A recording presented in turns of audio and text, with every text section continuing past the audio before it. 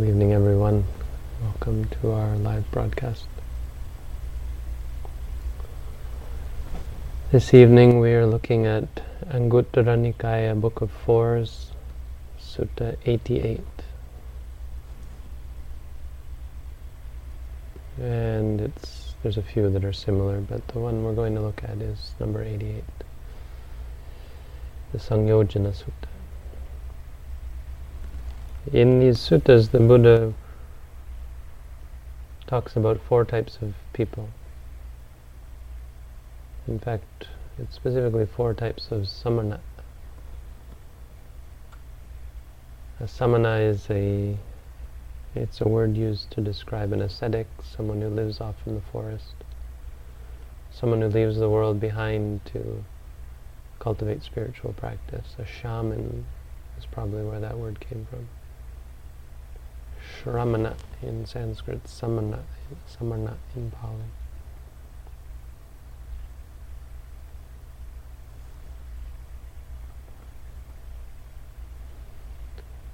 So the Buddha has these somewhat peculiar labels for each of the four types of samana. And of course the Buddha's use of the word, as with many words, is somewhat different from the established meaning of the word. So for the Buddha, samana is someone whose mind, mana, is peaceful, santi mano samano, has a peaceful mind. Santamano, maybe? Santamano. Mind that is peaceful. Meaning, you don't have to go off into the woods. You don't have to put on robes. You don't have to take up ascetic practice. Wherever you live, whether it be in the city or the country or the forest or a mountain, if your mind is tranquilized, you're samana. Or if your mind is purified, might be a better way of looking at this, because this doesn't refer to people who practice tranquility meditation. Just because your mind is tranquil doesn't make you a samana in Buddhism. But the peculiar titles are samana machalo, which means a recluse that is unshaken. Samana pundariko, an ascetic who is a white lotus. Samana padumo, an ascetic who is a red lotus. And samana sukumalo, one who is among recluses, among samana, is the most delicate sukumalo of samanas, most refined, the ultimate in the refinement of recluseship or spiritual practice.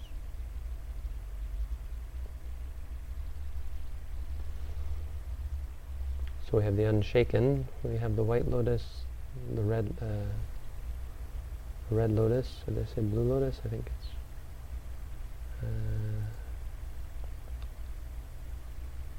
red lotus.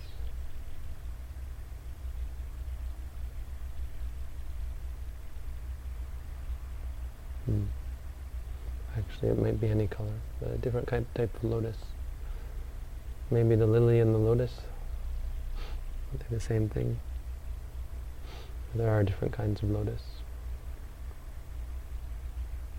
And then the most refined of all spiritual samanas.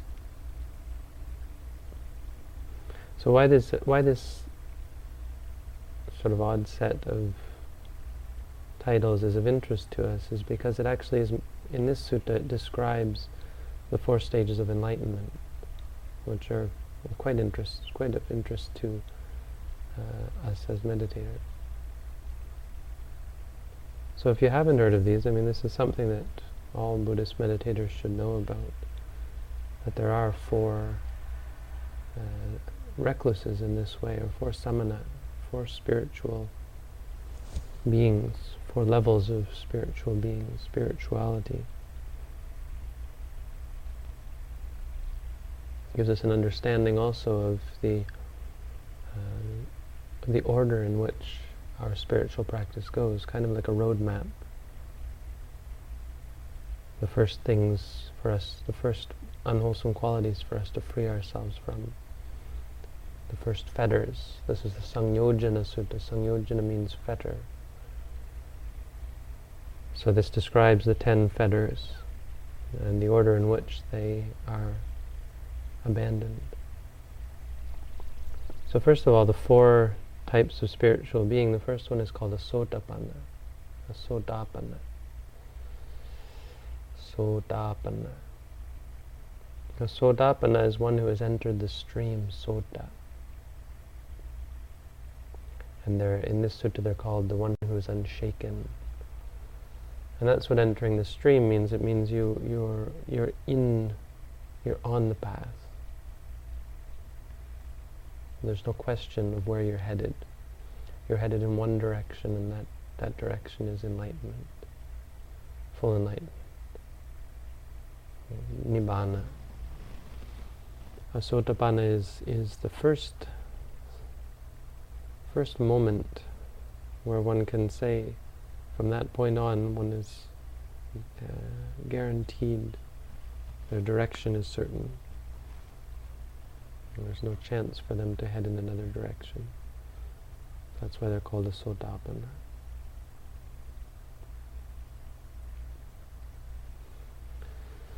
And unshaken is the meaning there. So the Buddha says, samana manchalo, someone who is samana, who is unshaken. Because up until that point, all of our vipassana practice is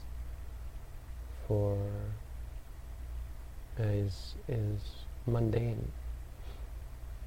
It's only temporary. If you stop practicing, it potentially disappears. You revert back to your old ways. Probably not exactly like that, but you can return to ordinary ways, because the insight is not yet penetrating. It doesn't yet penetrate the whole mass of ignorance.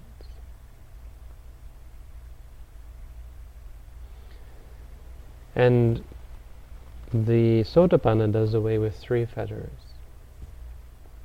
So bear with me, we have this first level, there's 4 of them. The first level does away with 3 fetters. These are 3 things that a Sotapanna does away with. And these are sort of the first things that you might want to look to free yourself from, even before you attain Sotapanna, because they're the first things to go. The first one is Sakkaya Ditthi, view of self. Any views that this is self, that this body is self, this mind is self, that there is a soul, all those views have to go out the window. Even just the general view that things exist doesn't mean you don't see things as things, people, possessions, objects, and so on. But you don't have a view that they exist in reality. In reality, you see that everything, what really exists is simply things that arise and cease. Moments of experience. That's what makes up reality. The second one is Silabata Paramasa, which means practices and precepts which are outside of the path. So a Sotapanna does away with any kind of idea of the rightness of practices that are not right. So one doesn't mistake practices that are useless as being necessary. or even practices that are useful but not necessary as being necessary. Sotapanna knows what is necessary and what is unnecessary, both with practices and with precepts. Precepts means refraining from things. So sometimes even Buddhists will refrain from certain practices, like not touching money, for example. Monks aren't allowed to touch money, but it's possible to mistake that as being a necessary part of the path, that anyone who touches money can't become enlightened, that kind of thing. I've heard there's a group of Buddhists in Burma who believe that, or I've heard, it may or may not be, but what I've heard is that they believe that you need to remember past lives before you can become enlightened. It may be just that they require their students to remember past lives before they become enlightened, but it is possible that some people have this view that magical powers are necessary before you can become enlightened. So that again is a form of Siddhabhata Paramasa. In a sense, I mean, it may not be technically, but it's a misunderstanding of what is necessary and unnecessary. But certainly clinging to practices like nudity or self-torture, the Sotapanna cannot do, because they've seen the true path. They've seen the goal, so they know what path leads to the goal. And the third one is Vicikicca, meaning having doubt about the Dhamma, doubt about the path. The Sotapanna can't have doubt. They've verified the practice for themselves. They've come to, they've reached the goal of the practice. There's no question in their mind of whether the practice is valid and beneficial and actually leads to the goal that it claims to. No doubt in the enlightenment of someone who teaches these things, of the Buddha, this kind of thing, or those who have become enlightened afterwards. No doubt what it truly means to be enlightened. Such a person is called a Sotapanna, and they're really called a Sotapanna because they've seen Nibbana, but because they've seen Nibbana for the first time, all of these are also true about them.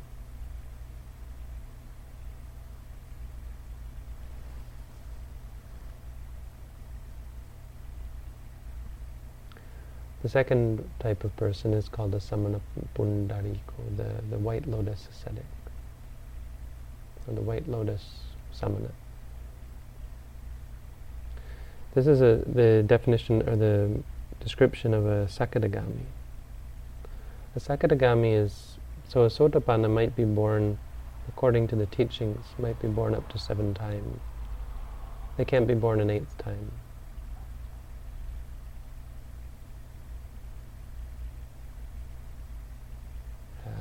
Not sure why, but that's the limit. Maximum of 7 times. Now, for many Sotapanna, they'll become enlightened before 7 lifetimes, but that's the limit. Now, a Sakadagami is someone who has become a Sotapanna, but then they've continued to see Nibbana through their practice. They've cultivated the states necessary and entered into the cessation of suffering repeatedly, to the point where they lose or they weaken their attachment to the world significantly, to the point where they will only be reborn one more time, a sakada, sa-ekada, one time. They have only one time of coming back.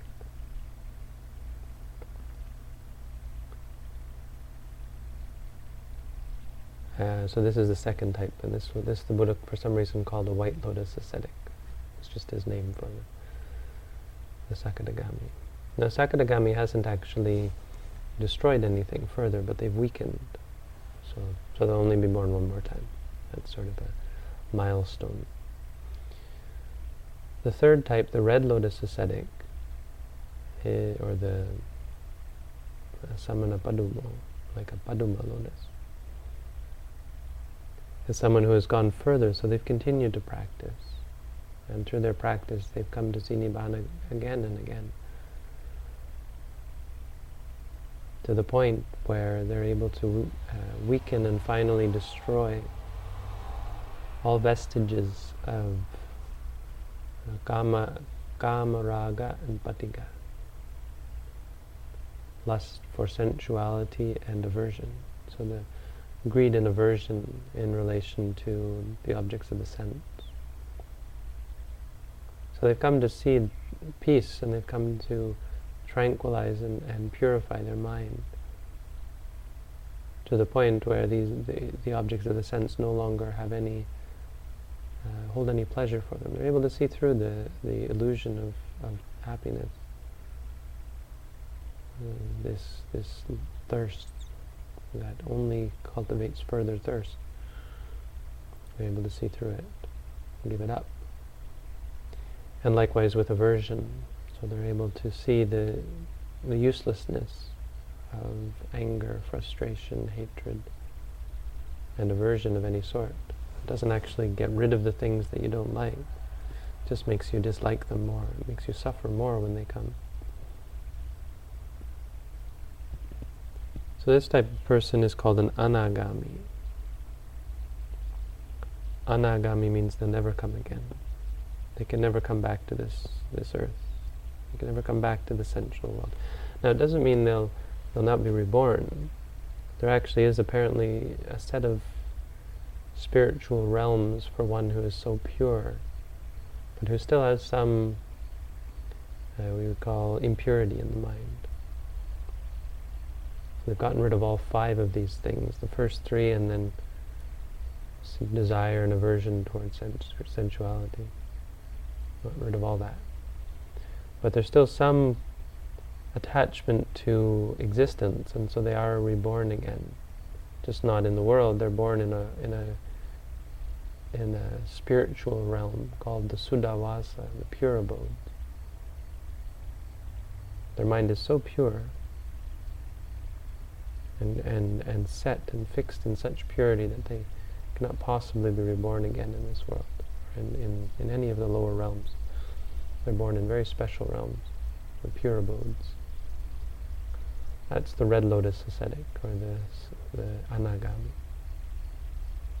Now the 4th one is called the pinnacle, the most refined of all, in all spiritual beings, the most refined spiritual being.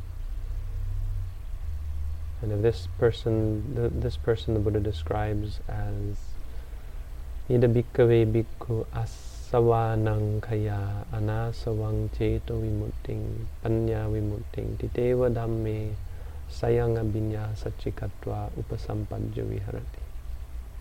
It's a lot, but it's a really good sentence to understand.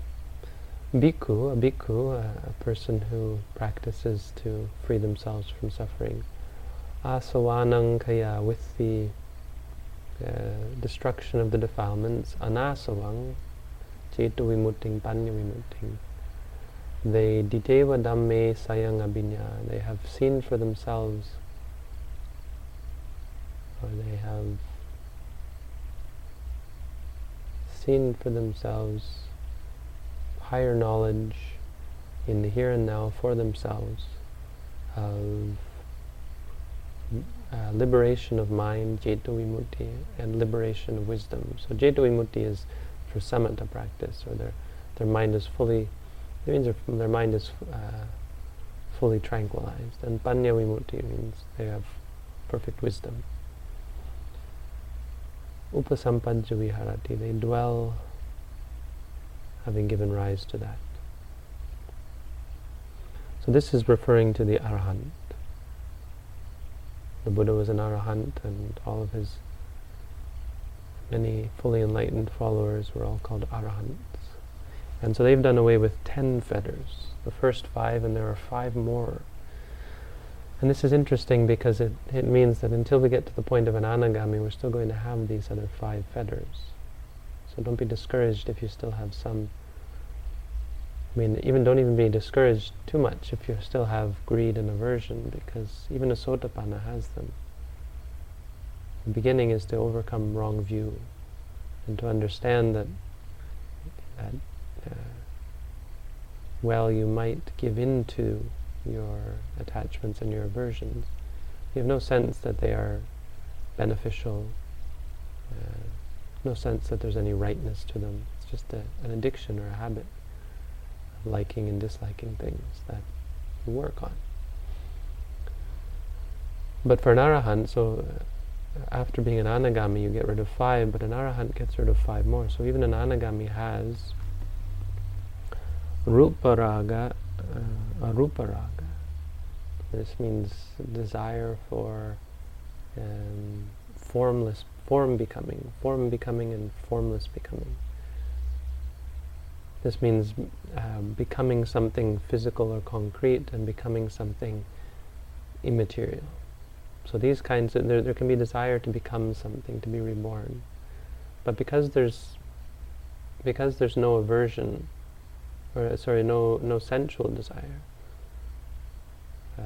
even an anagami will have these desire to be born, but they'll only be reborn in a pure place. Now an arahant has no desire to be reborn at all. Not in the realm of form, not in a realm that is just purely mental. So as a result, when they pass away, there's no more rebirth. There's no more birth, no more becoming. It's not rebirth. Rebirth is really probably a bad word to use. There's no more birth. Kina jati. Birth is destroyed, done away with. So these two. The third one is called, let's say mana. I don't remember the order, but mana is the next one. So conceit. Even an anagami has conceit. Conceit is thinking you're better than people, thinking you're worse than others, thinking you're equal to someone else, holding yourself up, estimating yourself, self-esteem. Self-esteem, whether it be high or low or even middling, is conceit. And it's a problem because it creates the idea of not exactly of a self, but a sense of selfness. It creates expectations, it creates attachment, it creates delusions, arrogance. All this comes from conceit. It's not really a very pleasant emotion. It leads you to be unfair to others, it leads you to be uncivil, unfriendly, it leads you to hurt others. Even without greed or anger, you still hurt them through conceit, and condescension and all that. Oppression. So an arahant does away with this. An arahant does no conceit, no feeling of themselves being better or worse or even equal to anyone else, whether they are or not. The fourth one is called uddacca. Uddacca means distraction. Uddacca is the mind that is distracted. So even an anagami, all the way through to the third level of enlightenment, one can still become distracted, which is why we don't put too much emphasis on trying to calm the mind or stop the thoughts from coming. Thoughts aren't really the problem. The problem is our understanding of the thoughts. We think of them as bad or good, or we get caught up in them as being good or bad. That's really the problem. So we try to just see the thoughts as thoughts for this reason, because it's going to be a long time before our stray thoughts truly cease. An arahant has no more stray thoughts. Their thoughts arise and they don't get caught up in them. They don't get lost in thought. They still think, but thoughts are just thoughts because they're perfectly mindful. And the fifth one is ignorance. So an arahant has no ignorance, specifically about things that are important, the Four Noble Truths. An arahant has no misunderstanding, no ignorance. They have seen everything. They've come to see, and not just everything, but they've seen, in regards to the Four Noble Truths, they've seen perfectly clearly, so that there's no chance for them to cling to anything. And there's no potential for them to cling to even the slightest bit, because they have no ignorance, absolutely none. They are fully cognizant, fully and completely wise to the nature of those things that cause us suffering. And so they no longer cling to or fuss about anything. No more desire, no more anger, no more delusion of any sort. Perfect wisdom. This is the fourth level of enlightenment. These four are a very important part of Buddhism, something that we should all at least be aware of. But this last one the Buddha called the most refined of all spiritual practitioners, samana. So I thought it was worth stopping there. I've been skipping ahead, but this is one set of Dhammas in the Book of Force that we should all know about, for those of us that don't know about them. And it's useful for meditators to get an idea of the roadmap. We may not get to even the first one for days, weeks, months, years, lifetimes, but we know where we're headed. And so that's a useful Dhamma for us to know. And there you go, that's our Dhamma for this evening. Let's move on to some questions.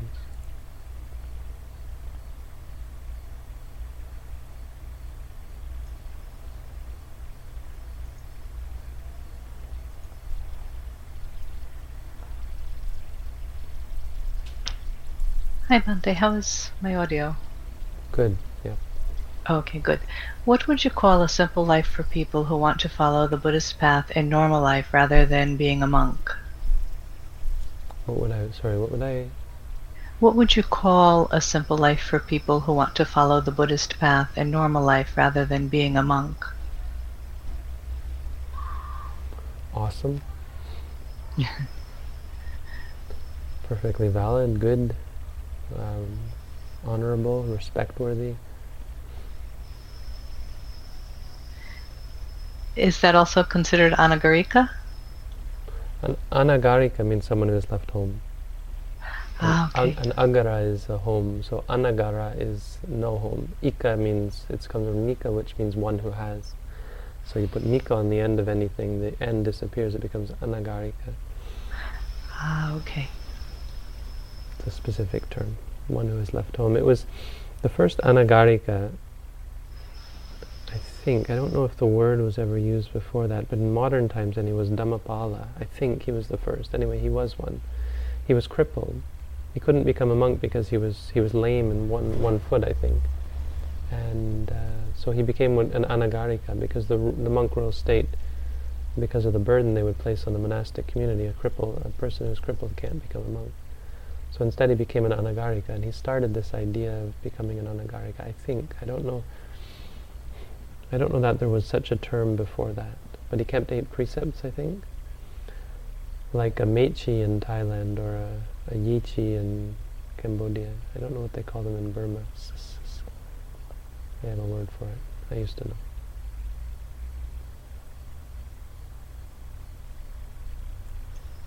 Hello Bhante, I finished the online course 5 months ago. I still do the walking meditation like you taught me. I try to do at least one 30-minute sitting session like I've learned during the course, but most of my practice is based on the meditation you've described in the booklet. Helps me stay more mindful during the day. Would you recommend doing sitting meditation like we learned during the course, as it is more challenging, or can we do both? Thank you.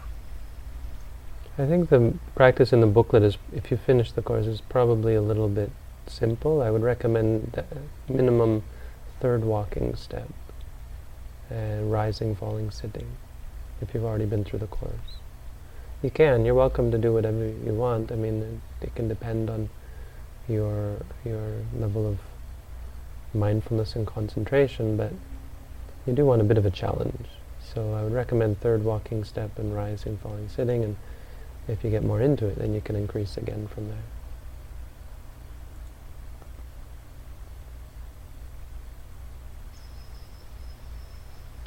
Almost always when doing sitting meditation, when thoughts arise, they simply creep in, and I only note that after the feeling or the thought already took over and I realize I was thinking. I guess my question is, how fast should you be able to perceive your own unbalance? Is that any factor at all? Because I feel like I lost something not being able to grasp it when it occurs. as if the natural observation of myself is still artificial. Well, it's still in its infancy. So absolutely, you'll start to catch things earlier, and eventually you'll be able to catch things just when they start, but you can't force that. I mean, what you're also seeing is non-self, that you're not in control. You can't just suddenly become enlightened and say, hey, I want to do this properly. It doesn't work that way. The only thing you can do is like you're in a car barreling down the road at high speed. All you can do is slowly turn and brake. And you can't just suddenly go the other way. Inertia. So you're chipping away at it, basically. In the beginning, you're just chipping away. When you can get it, way at the end, after it's already taken over, then you catch it. But as you do it, of course, it isn't static. That's a thing that meditators have to realize, is that no matter how discouraging it might be, your practice is not static. If you're doing good work, you will see results. You have to have some faith in that, because you won't see it. Right now, you only see now, right? And if you think, oh, this is terrible, this meditation sucks, but it's something that takes time. You'll never see progress in the present moment. You'll only see the success in that moment. But over time, you'll start to see progress, and you have to remind yourself of that sometimes. It's not static. You're doing work, and you will get better at it. So if you're working to try to catch it as soon as you can, you'll slowly be able to catch it quicker and quicker.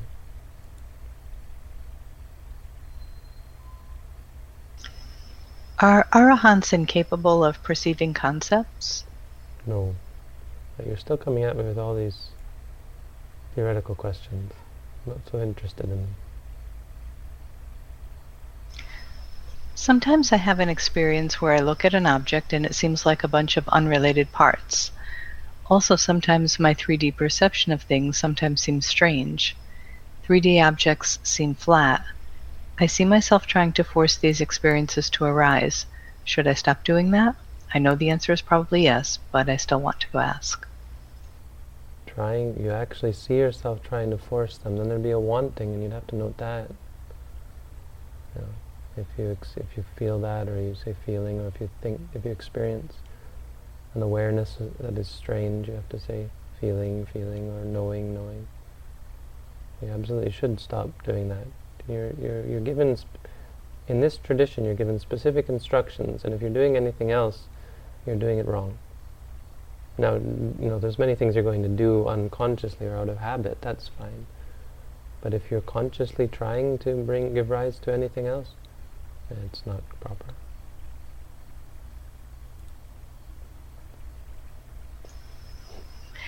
The cat started kneading my lap today. It was hugely irritating. I tried saying annoyed, then got a headache, so I went to pain, interspersed with tension, then tried just feeling. But my mind kept coming back to getting more and more annoyed until finally I shoved him off me. I understand from what you say I shouldn't concentrate on this feeling for too long, but I don't understand how you cannot concentrate on it when it's the uppermost object in your mind. The same with pain. If the pain is the uppermost thing in your mind and it continues for a long time, how do you not spend too much time on it? It's not that you don't spend too much time on it, you just don't hop from one thing to the next. If you say annoyed, and it goes away, try to come back to the rising and falling once it goes away, but stay with it. If it's prevalent, absolutely stay with the annoyance. You're not trying to make it go away. But if and when it does go away, try to come right away back to the rising, falling. Don't let your mind go on to something else. But if there is the headache, well, then you can note that, say pain. I wouldn't intersperse it with anything, but if the pain goes away, try to come back again. If there's something else, you can, of course, you note everything, but whenever you can, try to come back so that you're not jumping and you're not anticipating or looking for it. It gets to be problematic if you jump from one thing to another. That's what I was on about. Stay with one thing for as long as it lasts, absolutely, especially if it's intense like that.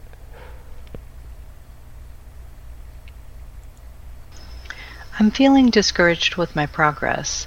At what stage during your residential meditation courses do people generally feel they have made progress? Is the first week the hardest? By the third week, what sort of progress can they generally realize?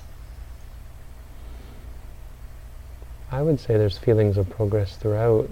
The middle part might be the hardest because it's a long, arduous, dragging yourself through a lot of unpleasant stuff. But in general, the residential course gives great benefits. I mean, I've talked a lot about this whole thing about progress, and it's somewhat misleading. You know, if you're constantly looking for progress, you're not likely going to find it. I mean, the progress that we find, you'll find progress over the long term, but it's not a linear thing. Your mind is going to go up and down. You're going to get into good states and bad states. The only real way to overcome this doubt that you have, or discouragement, obviously besides noting it, doubting, discouraged, you'll see when you do that it goes away. But also to reassure yourself based on the nature of your experience. You know, it's easy to work yourself into a tizzy of doubt and discouragement irrationally, when in fact what you're doing is so pure and so perfect, and actually changes the whole framework of your mind in that moment. Now the long-term benefits, it's too sketchy to really rely upon, because what is going to be the object of that reflection when you reflect? Am I getting better? Am I getting worse? Yeah, over the long term of having done lots of meditation, you'll slowly start to see change. But you'll only see that sometimes. Sometimes it'll feel like things are getting worse. You don't know where you're going. What you have to get through your mind is the truth of what we call karma, that good things have good results, and so you don't have to worry about the results. In Buddhism, in terms of karma, we never worry about the results or concern ourselves, what am I going to get? And we shouldn't do that with meditation either. It's not about what you get out of meditation, it's about what you're putting in. What is your state of mind now? Are you cultivating habits of addiction and aversion and delusion? Or are you cultivating habits of clarity and objectivity and wisdom? So it's in that moment, the real true benefit of the practice, what you should rely upon to give you confidence, is the quality of the mind when you're mindful, the stability, the invincibility of it. You can't be moved by things like anger and discouragement and so on. Like when you say to yourself, discouraged, you'll find it disappears, and you see it's actually a positive influence on your mind, because all that discouragement would lead you to a very bad place if you're not mindful of it. But once you're mindful of it, you don't go down that road. So there you go. There's a benefit of the practice. The whole idea of looking for progress, I think it's a red herring, for the most part. In general, it's a red herring. It's not something I would obsess about ever. It's not useful. What are you going to do? Sit there and gloat once you feel like you've got progress? What good would it do to feel like you're having progress? You say confidence. Well, that's not confidence. Confidence is when you say to yourself doubting, and the doubt goes away. That's confidence. Confidence is in the present moment. It's based on wisdom and understanding. Not, ooh, I'm getting better, I'm a better person. That's weak. It doesn't last. It doesn't really help you too much. Yeah, it can be encouraging, but it's not what I would rely upon. So that's what I have to say about that. When the enlightened stop being reincarnated, does the mind become unified with the oneness, or does it just cease existing? And is there a difference? There is no mind of the sort that you are referring to. So it never existed in the first place. Mind is just a description of an arisen phenomenon that lasts a moment of experience and then disappears.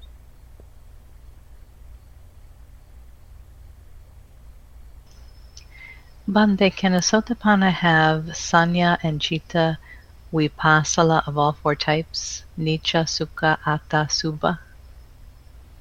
I think so. If there is no self, who is responsible for karma? No one's responsible for karma. Karma is an action. Karma describes it actually describes a specific mind state that has certain consequences. You say, for who? Well, it's just a word, doesn't really mean consequences, but there are certain mind states that arise as a result of it. If you study Abhidhamma, you get an idea. Certain mind states having arisen cause other mind states to arise. Now, this whole idea there is no self is really a red herring. It's not how you should think. Buddhism doesn't really... my feeling is that the Buddha didn't really talk about such things. He wasn't interested in such things, and he didn't consider it valuable or useful to look at the world in terms of whether there could be a self or wouldn't be a self. A lot of Buddhists say the Buddha said there isn't a self. I think he didn't ever say that, and there's a reason why he didn't ever say that, because it's the wrong way of looking at the world. Reality is experiential based, so experiences arise and cease. Now, they are related, and there appears to be the ability to choose, to train, right? If there wasn't, then it would all be deterministic and you couldn't become enlightened. But there's no sense of there being a self or even not being a self. There's a sense of experiences, and experiences just arise and cease. And they come and they go. So each one of them is not self. That's really more to the point. The Buddha was trying to point out that these things that we cling to as stable, satisfying, and self are actually unstable, unsatisfying, and there's no reason to think of them as self because they arise and cease. That's the Buddha's teaching on non-self. That's really where your mind should be. And that's it. Don't worry about such philosophical arguments about who is responsible for karma, yada yada. It's not really useful. Sir, during sitting meditation, I find myself stooping over a period of time. I think my back really bends. Should I correct it from time to time? Mostly bending, it doesn't bother me. I can still feel the rising and falling. But my mind keeps telling me I should have a straight back. I'll sprain myself, etc. It's generally recommended to try to have a straight back, but it's not required. You're going to come into pain either way. If there's pain in the back, you'll have pain either way. You won't sprain your back. I think things like tension, if you're tense and stressed, that does a number on your back, but simply slouching, it would probably change your back over time, so you get bad posture, right? But I have yet to hear that bad posture is actually unhealthy for you. So it's not something I would worry about. The Buddha recommended sitting with a straight back. It's actually the Buddha's words himself. But in terms of satipatthana and vipassana, it's whatever position your body is in, that you're mindful in that position, of that position. That's all.